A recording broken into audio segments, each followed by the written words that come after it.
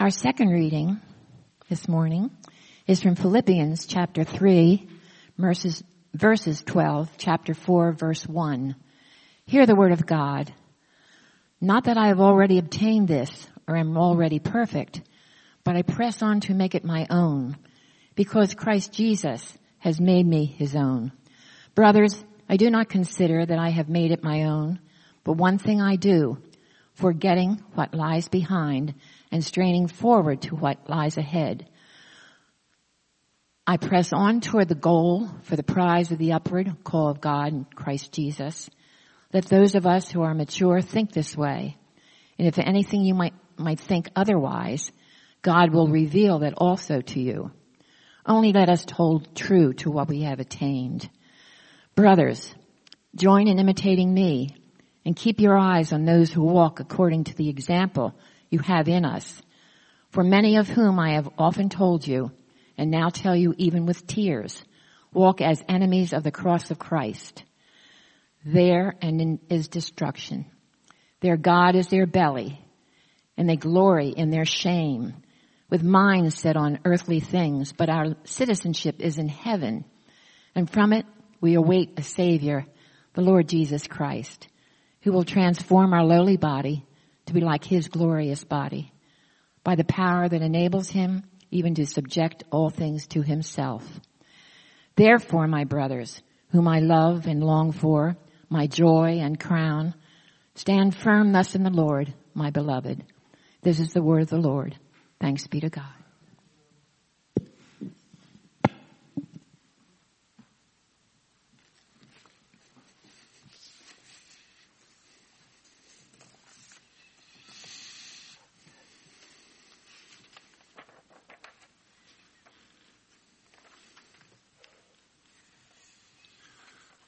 So this morning I want to talk with you about mothers and about the glory of the Lord. I want to talk about mothers naturally because it is Mother's Day. Mother's Day is a secular holiday. It's only about 100 years old, but the position and the honor of mothers is rooted in the deepest parts of Scripture. It is rooted in the creation itself. So I want to talk about mothers. I also want to talk about the glory of the Lord. Now, glory in the Bible is a mysterious thing. There are two words that are used for glory. One has to do with weight, like the weight of a bar of gold. The glory of the Lord is weighty. It is heavy, like a gold ingot. And the other word has to do with blazing light, like the light of the sun. A weighty, blazing light is how the Bible pictures the glory of the Lord. This glory is connected with God's very nature, with his very being. The way heaviness is connected with the nature of gold and brightness is connected with the nature of the sun. But here's the kicker. Our reading from Philippians today hints at the amazing truth that one day we who are in Christ will be made glorious the way Christ is glorious. That we will be like Christ. But let me begin with mothers. As I said, the position and the honor of mothers is rooted in the deepest part of Scripture. It is rooted in the creation itself. You might be surprised to know that the Bible mentions mothers even before there are any mothers.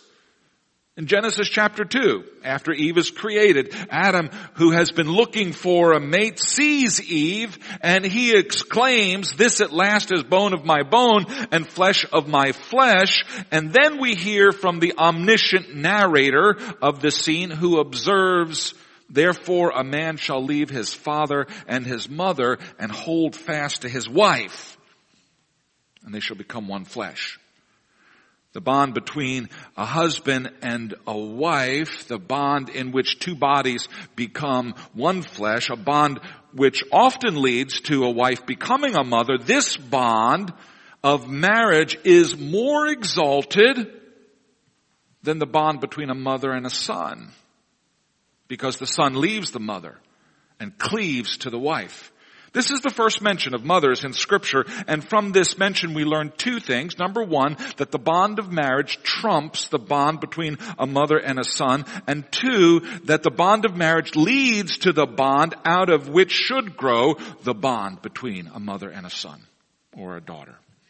One of the lessons that I take from this little verse is that as a husband, I should celebrate my wife on Mother's Day even more enthusiastically than my children celebrate my wife on Mother's Day. A bond of marriage is the primary bond. And out of this bond grows the secondary bond of motherhood. So husbands, honor your wives, the mother of your children today. Don't let your children outdo you in honoring the one woman that you should cleave to. The other biblical passage that we parade out on Mother's Day is, of course, the fourth commandment. Honor your father and your mother that your days may be long in the land that the Lord your God is giving you. This is the first command that is directed at relationships between humans. The first three commands are about our relationship with God. And once our God relationship is settled, then next comes our relationship with our parents. The family, of course, is the bedrock of human society, the family and not the state. Let's be very clear about that. The family is the bedrock of human society, and honoring our parents is key to that fundamental relationship. This is the first commandment that comes with a promised blessing. Honor your father and your mother that your days may be long in the land that the Lord your God is giving you. In other words, honor your father and your mother, and you individually and you as a society will live long and prosper. When the fundamental unit of the family is ignored, when people begin to believe that the state is more primary than the family, then that society is ripe for replacement. That society which places the state above the family won't last much longer. Honor your father and your mother that your days may be long in the land that the Lord your God is giving you. Now that's the positive command regarding mothers. That command is part of the 10 commandments, but as you know, the law of Moses has more than just 10 commandments. In fact, there are 613 commandments in the Old Testament law. There are 2 of these commandments which are negative commandments regarding mothers. Listen to these 2 laws. This is Exodus 21:15 and Exodus 21:17. Whoever strikes his father or his mother shall be put to death. And whoever curses his father or his mother shall be put to death. How about that? Did they teach you those verses in Sunday school? They should have, because these passages show the majesty of the parental relationship. In Scripture, capital punishment, the punishment of death, is reserved for only the most serious cases, the cases that insult the very image of God. And here we see that even striking or cursing a parent violates the very dignity of God himself. This Mother's Day is a day to remember this command.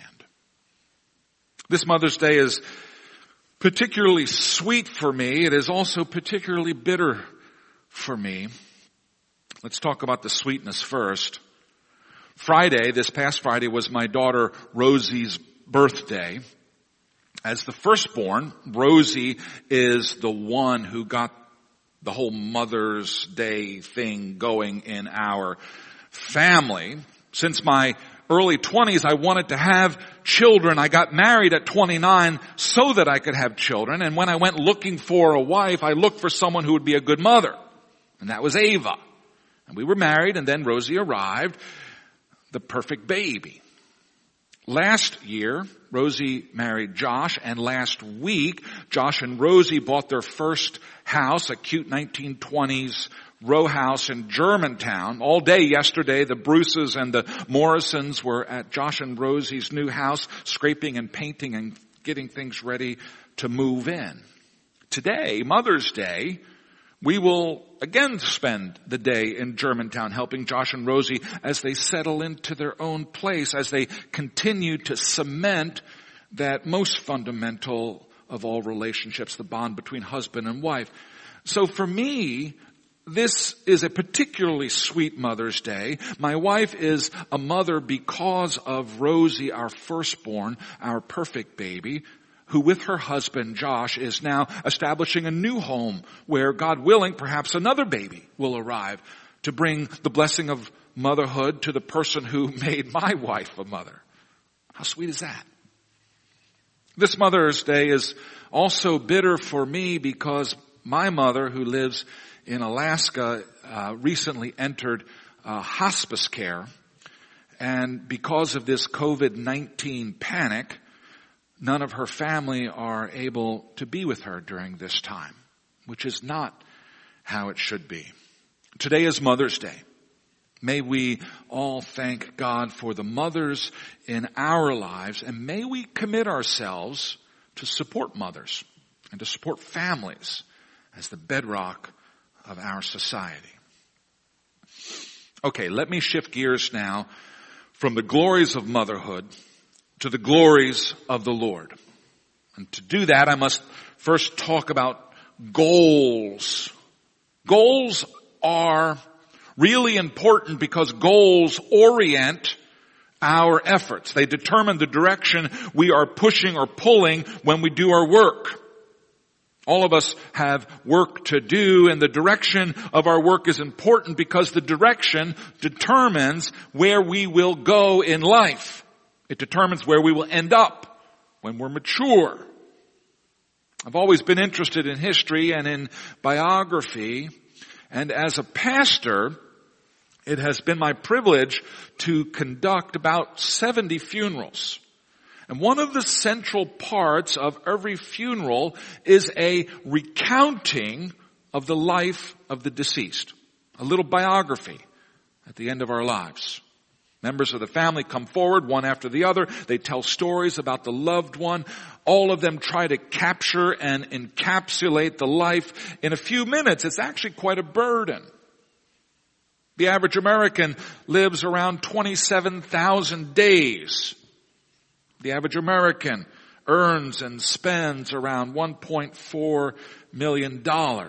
And after all those days and all those dollars, our children and our co-workers will stand up in front of everyone who remembered us enough, who loved us enough to attend our funeral, and they'll say a few words in summation. And I think if we were given the grace of hearing the words that will be said at our funerals, some of us might be inclined to make a course correction in life. We might want to change our goals, because goals are important.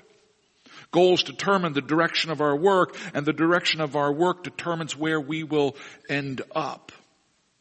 The Apostle Paul, in our reading from Philippians this morning, says, I press on toward the goal for the prize of the upward call of God in Christ Jesus. Do you know what that means? The prize of the upward call of God in Christ Jesus. That was Paul's goal in life. At least that was his goal after he had been born again. That prize was the goal that oriented all of Paul's work as an apostle. The goal in turn determined where Paul ended up. But what in the world does it mean? The prize of the upward call of God in Christ Jesus. It's a mysterious phrase. Well, we get our first clue to what this phrase means about the upward call in verses 20 and 21 of Philippians chapter 3. There, Paul writes, our citizenship is in heaven, and from heaven, we await a Savior, the Lord Jesus Christ, who will transform our lowly bodies to be like His glorious body by the power that enables Him even to subject all things to Himself. Christians sometimes make the mistake of reading the Bible in a way that is too spiritual. I know that sounds strange, but not everything is spiritual. Some things are physical. Planet Earth is physical. Our bodies are physical. And the goal toward which Paul strives, the upward call of God in Christ Jesus, actually concerns things which are physical, namely our bodies, and the place where our bodies have their ultimate citizenship. Paul awaits a Savior, namely Jesus Christ, who is in heaven at the moment, but who will come one day from heaven and will transform Paul's lowly body into a glorious body. Jesus is able to make this remarkable transformation in our bodies by the power that enables him to subject all things to himself, is what Paul writes. Now we've seen the miracles of Jesus. We've seen how death and disease are subject to him. We've seen how food and water and wine are subject to him. We've seen how even a storm on the sea is subject to Jesus. Well, as it turns out, everything in creation is subject to Jesus. Every molecule of our body, every molecule in the COVID-19 virus as well, all of it is subject to Jesus, which is hardly a wonder since we know that creation happened through Jesus. Jesus was the agent of creation. As we read in Colossians, for by him all things were created, in heaven and on earth, visible and invisible, whether thrones or dominions or rulers or authorities, all things were created through him and for him. That's Colossians 1:16. And for those of you who don't like Paul, maybe John is good enough for you. He writes in his prologue to the Gospel of John, all things were made through him, and without him was not anything made that was made. In him was life, and the life was the light of men. He was in the world, and the world was made through him, yet the world did not know him.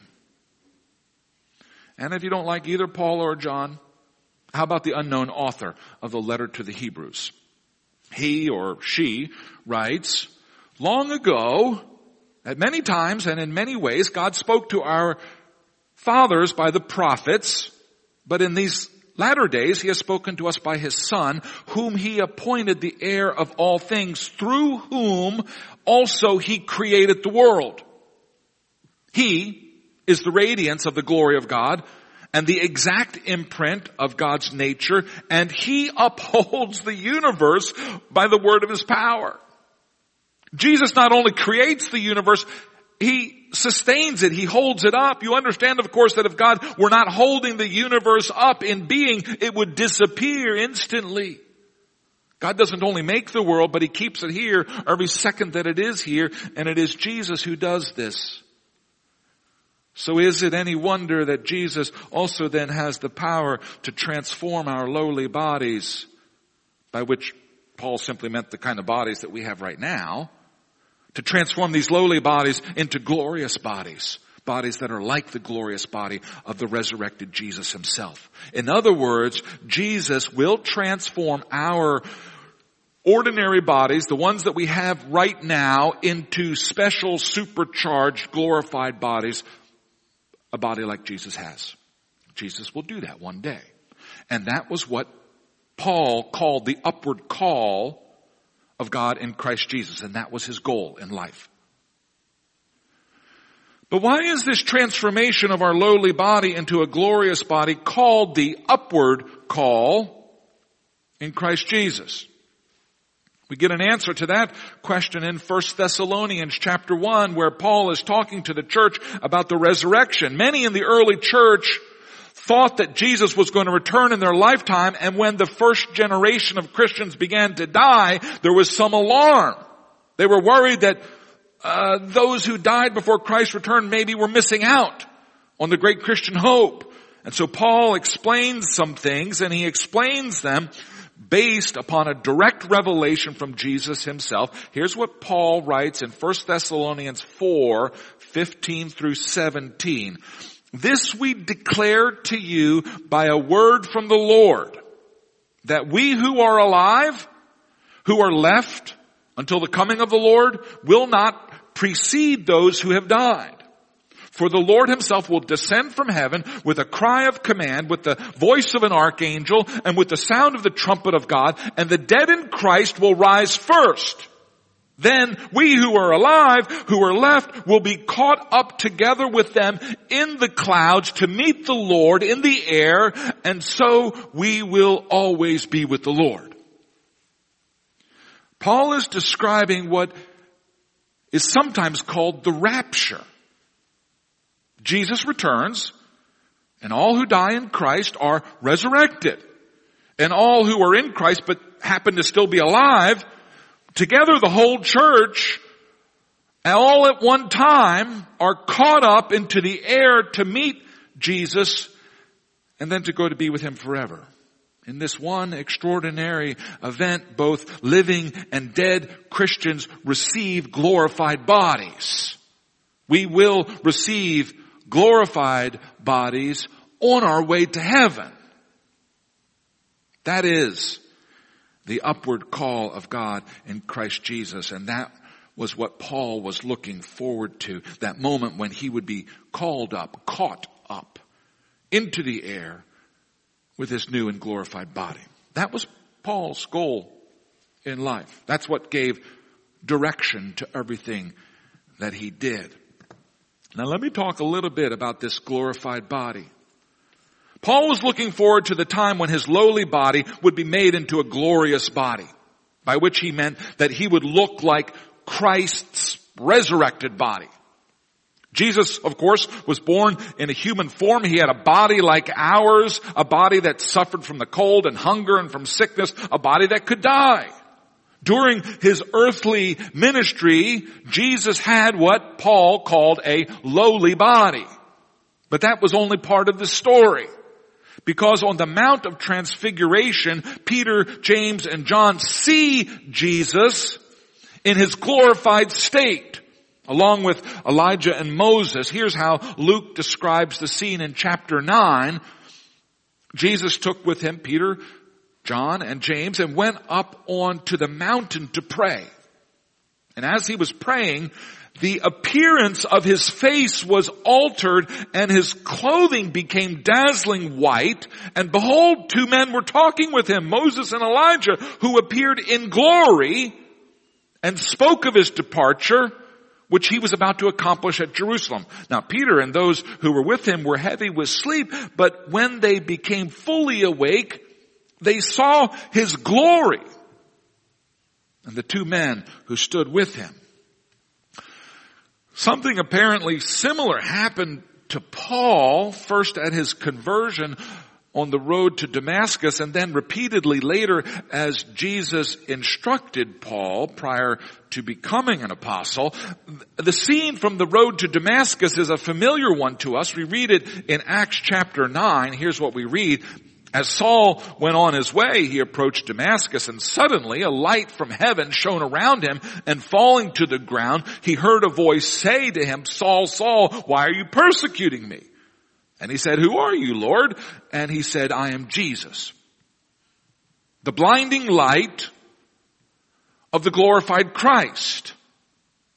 Paul met the resurrected, glorified Christ. And he made it his life's goal to also be resurrected and glorified. He saw what it looked like. He had met Jesus who had crossed over and been glorified, and he wanted to follow Jesus even in the flesh. Glorification is the final step in our salvation. Salvation, of course, is the rescue from the effects of sin. One of the effects of sin is that our bodies get sick and die. But our glorified bodies will be perfect even as Christ's resurrected body is perfect. So often we think of salvation as simply a spiritual thing. It is spiritual, but it's also physical. And our receiving our glorified bodies is the saving of our bodies from the effects of sin and the fall. Here's what Paul says about salvation in Romans 8:30. Those whom God predestined, he also called, and those whom he called, he also justified, and those whom he justified, he also glorified. 4 little steps in that sequence. They are predestined, called, justified, and glorified. Sometimes this sequence is called the order of salvation, but glorification is the goal of salvation. It's what we're shooting for. Paul talks about our lowly bodies, about how they go down into the ground in death, but how they will rise up, glorified bodies in the resurrection. He writes this in 1 Corinthians chapter 15. The body is sown in dishonor, but it's raised in glory. It's sown in weakness, but it's raised in power. Behold, I tell you a mystery. We shall not all sleep, but we shall all be changed in a moment, in the twinkling of an eye at the last trumpet. For the trumpet will sound and the dead will be raised imperishable, and we shall be changed. For this perishable body must put on the imperishable, and this mortal body must put on immortality. That was Paul's goal in life. That was the upward call of God in Christ Jesus, that his lowly body would be transformed into a glorious body, a body like Christ's own body. That's what Paul took as his finish line. That's what kept Paul constantly forgetting what lay behind him and constantly straining for what lay ahead. So today is Mother's Day, and I hope you celebrate this day with tremendous joy. And I pray that your overarching goal in life would be the same as the one that motivated the Apostle Paul. That on the glorious day of Christ's appearing, that you would be called up, that you would be caught up and glorified to be with Christ forever. Amen. Let us pray. Father God, we do honor you and we bless your name this day. And we pray that you, by the power of your Holy Spirit, might add your sealing to the proclamation of your word. This we pray in Jesus' name. Amen.